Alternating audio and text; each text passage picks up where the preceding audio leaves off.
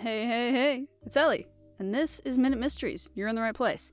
So, if you've ever listened to one of these episodes before, you already know what's up. But, just in case this is your first one, let me lay it down for you. So I have this book that is full of minute mysteries. They're basically short little logic puzzles that gives you a situation, and you just need to figure out what's wrong with it. Yeah, I'm not usually very good at them, but I try my best. And I do 3 every time, so I'm going to read 3 of these, I'm going to try my best to solve them, and once I either have a definite solution, or I'm out of ideas, then we'll read the solution together, and we will laugh at how bad I am at these logic puzzles. So 2 weeks ago, I got 3 out of 3, it was amazing, I felt so proud of myself, I felt like Sherlock Holmes himself had just possessed my body. And then last week, I only got 1 out of 3 correct. This week, hopefully we'll be able to bump it back to 3, and yeah, I guess we'll see how it goes. Some of these are way harder than others, at least for me, so I don't know. If we get lucky, then we'll be good. Anyway, with no more waffle, let's jump right in. Behind locked doors.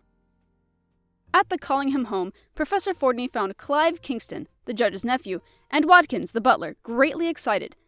Forcing the library door, locked for 3 months, they saw the judge seated in front of the fireplace opposite the door, apparently dead. "Wait!" called Professor Fordney to Watkins, who had rushed into the room. "He's all right," said Kingston, as he and Fordney halted over the threshold. "Perhaps, but I don't want any clues obliterated. Come back carefully and get us a couple of small rugs, Watkins," commanded Fordney. Walking only on the rugs placed over the thick plain carpet, Fordney and Kingston reached the judge's side and found him dead, shot through the heart. Kingston called the professor's attention to footprints in the carpet near the fireplace. As he fitted his shoe to an impression, he said, "These are mine, and those, of course, must be Watkins." "Throw me your shoe," called Fordney to the butler, standing in the doorway. "Yes, these are yours all right, and I can see the third set was made by the judge. Notice the impression left by his peculiarly constructed right shoe." "There's a gun under the table," called the butler.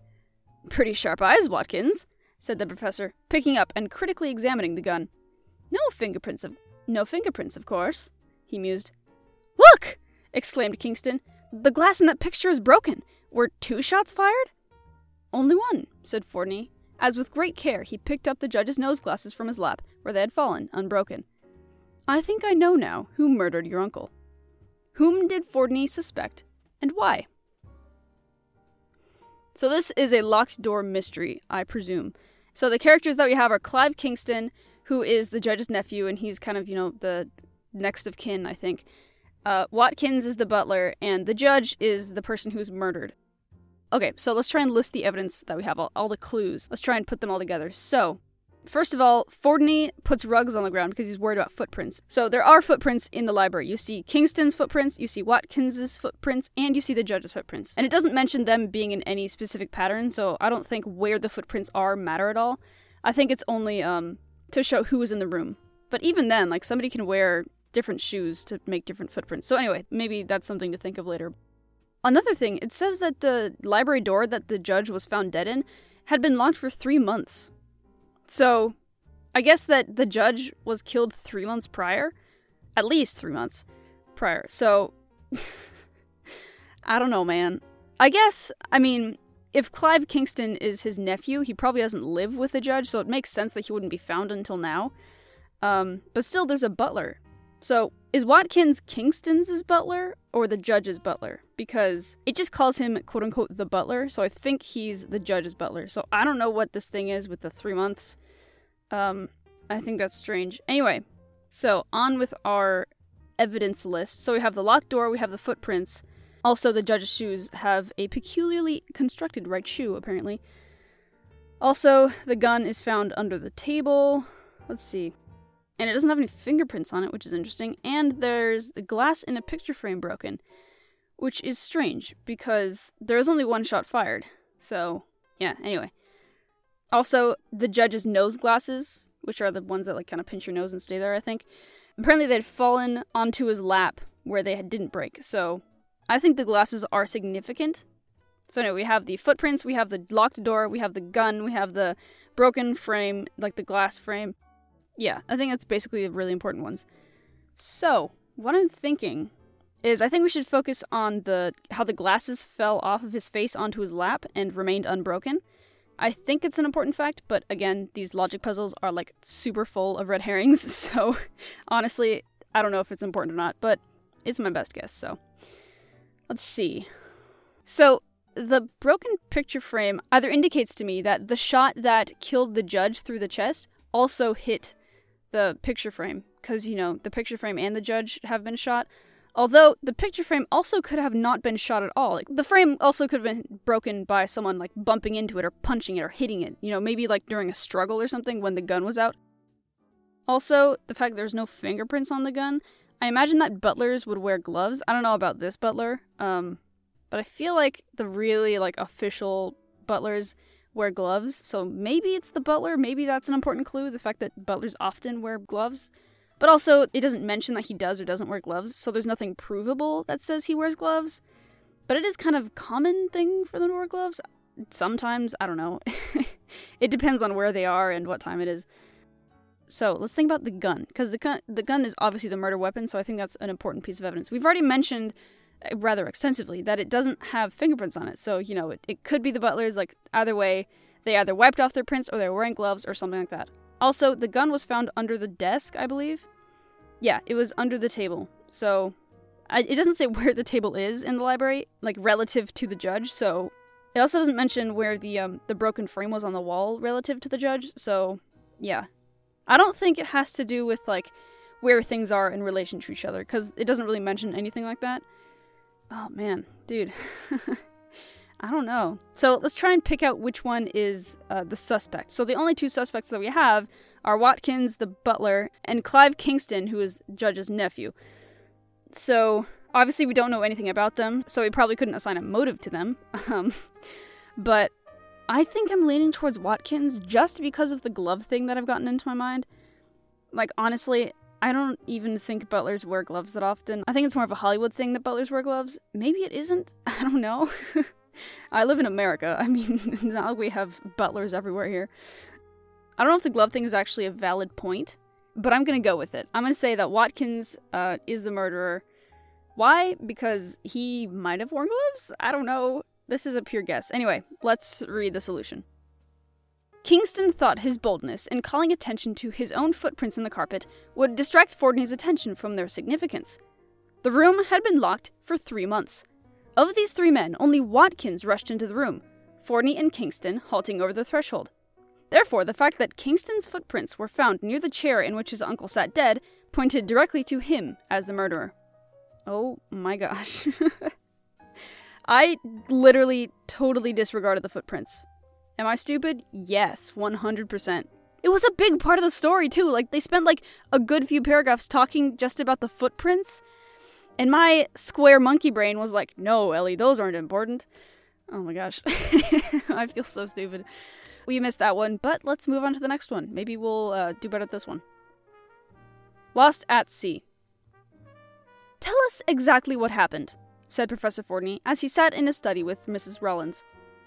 It was a dark, moonless night. At 12 o'clock, when we were about 10 miles off Point Breeze, I retired to my cabin, leaving my husband on deck. We were alone on the boat. In a few minutes, hearing loud shouts, I joined him again. We could hear a boat approaching, running without lights, as were we. My husband told me to return to the cabin, which I did. Soon after doing so, a bump, tramping feet, and loud swearing told me our visitors had come aboard. I went up, and just as I stepped on deck, a man put a gun against my ribs and told me to keep quiet. My husband was engaged in a terrific fight with 2 others.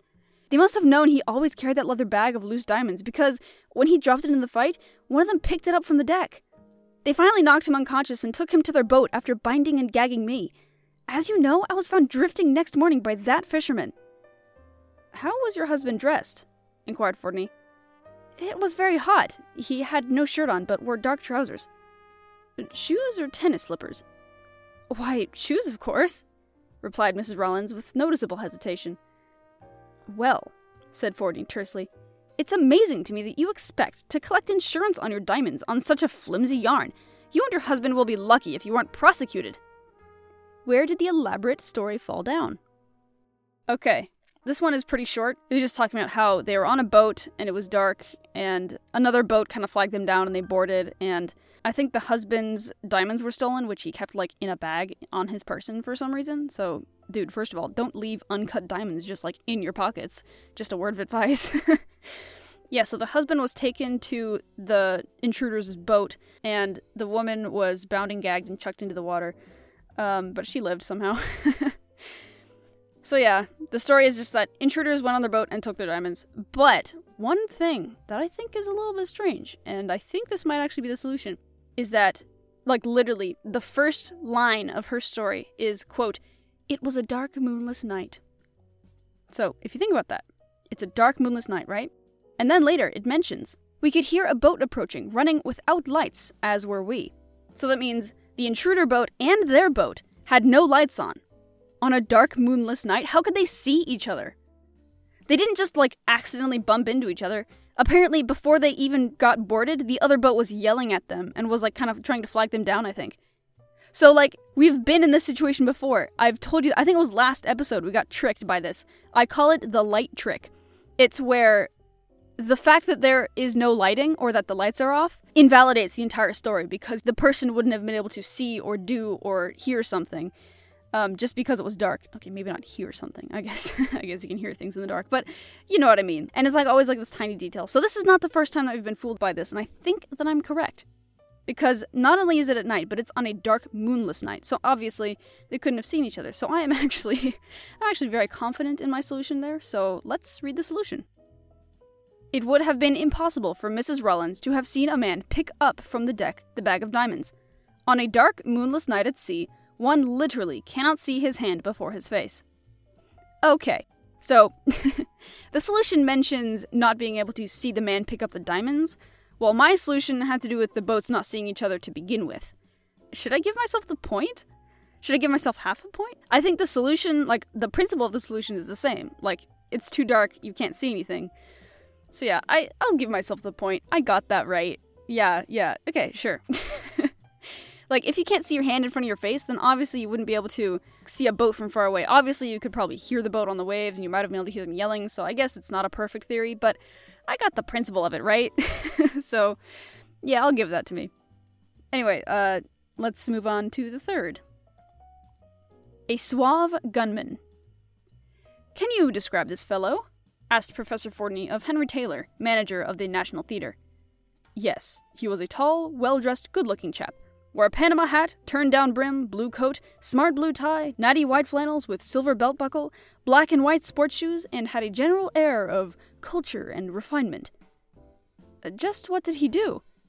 "As I was counting the receipts, he came into the office, gun in hand, and commanded me to get up from the desk and move over by that table. After putting the money in a briefcase he carried, he took out a cigarette and asked me to light it for him, still covering me, of course. Then he gagged me and tied me to the chair, after which he opened the door, looked cautiously about, came back, and with a quiet, 'Sorry,' and a warning, turned and left. As he passed through the door, he unbuttoned his coat and slipped the revolver into his back pocket. The show was just letting out, so I suppose he mingled with the crowd and escaped," Taylor concluded. "Are you insured against this loss of $8,000? inquired Fordney. "Yes." "Could you see the color of the bandit's hair?" "It was blonde." "Anything unusual about him?" "No, except that he was constantly clearing his throat in a peculiar manner," replied Taylor. "Left or right-handed?" "Why, I'm not sure. Right-handed, though, I think." "This has gone far enough, Taylor," said Fordney sharply. "The robbery was obviously framed by you." How did Fordney know Taylor had faked the holdup? Interesting. Okay. So, a big chunk of the story that Fordney is told obviously has to do with the gunman himself and how he looks. So there's a good paragraph just talking about how he looked, and then also some of Fordney's follow-up questions at the end had to do with his looks, like what was the color of his hair and stuff like that. So, one thing is strange. Again, one of the questions that Fordney asks after the story is told is, could you see the color of his hair? And obviously it's blonde, but it also, in the beginning, it says he wore a Panama hat with a turned-down brim. Now, my uncultured swine monkey brain doesn't know what a Panama hat is, so let's Google it together. Panama hat. Let's see what it is. Okay, yeah, so it's basically like, it's just a fedora, like a big fedora. Yeah. It's just like, you know how on fedoras the back brim is kind of tipped up? It's basically a fedora, but with, first of all, a longer brim, and second of all, it doesn't do like the tipping up thing in the back. It's just like a round hat. It's almost like an Indiana Jones hat, but not as big. And you know how cowboy hats, like American cowboy hats, has that thing on the top that's like, I don't know how to describe it, but it's got like little divots in like the hat portion. I don't know how to describe it, but it's got that shape.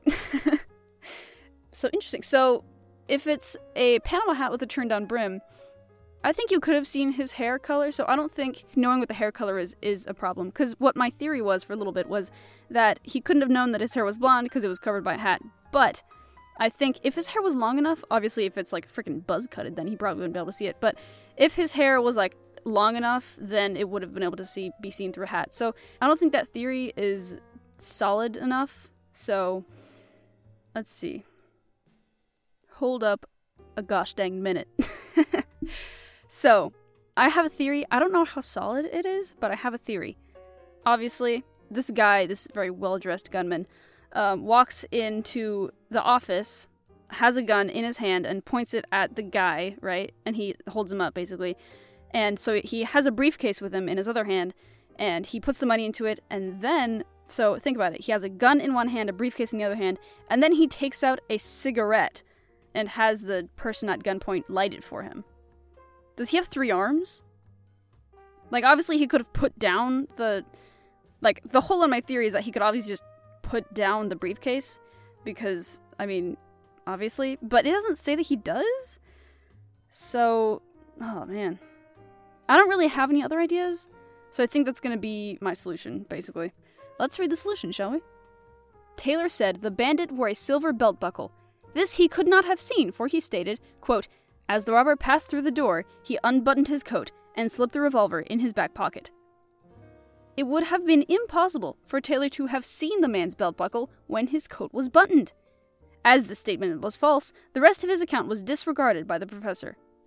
Oh my gosh. That's a really good point. That is a great point. Oh my goodness. Yeah, so, yeah, the belt buckle, I guess, would be covered by his jacket or his coat.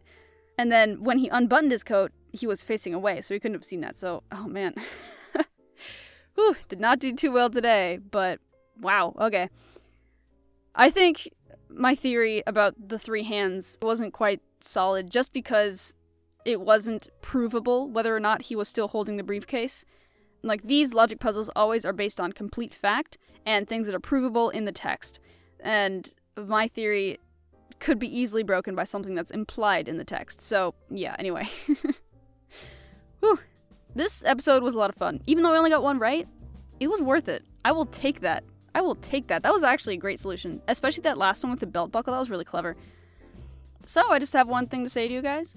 If you guys like the podcast, if you have feedback, if you have other stories that you want me to read, whether it be like, I don't know, Sherlock Holmes, Agatha Christie, more Minute Mysteries, or literally any other mystery book or crime book that you can think of, send it to me.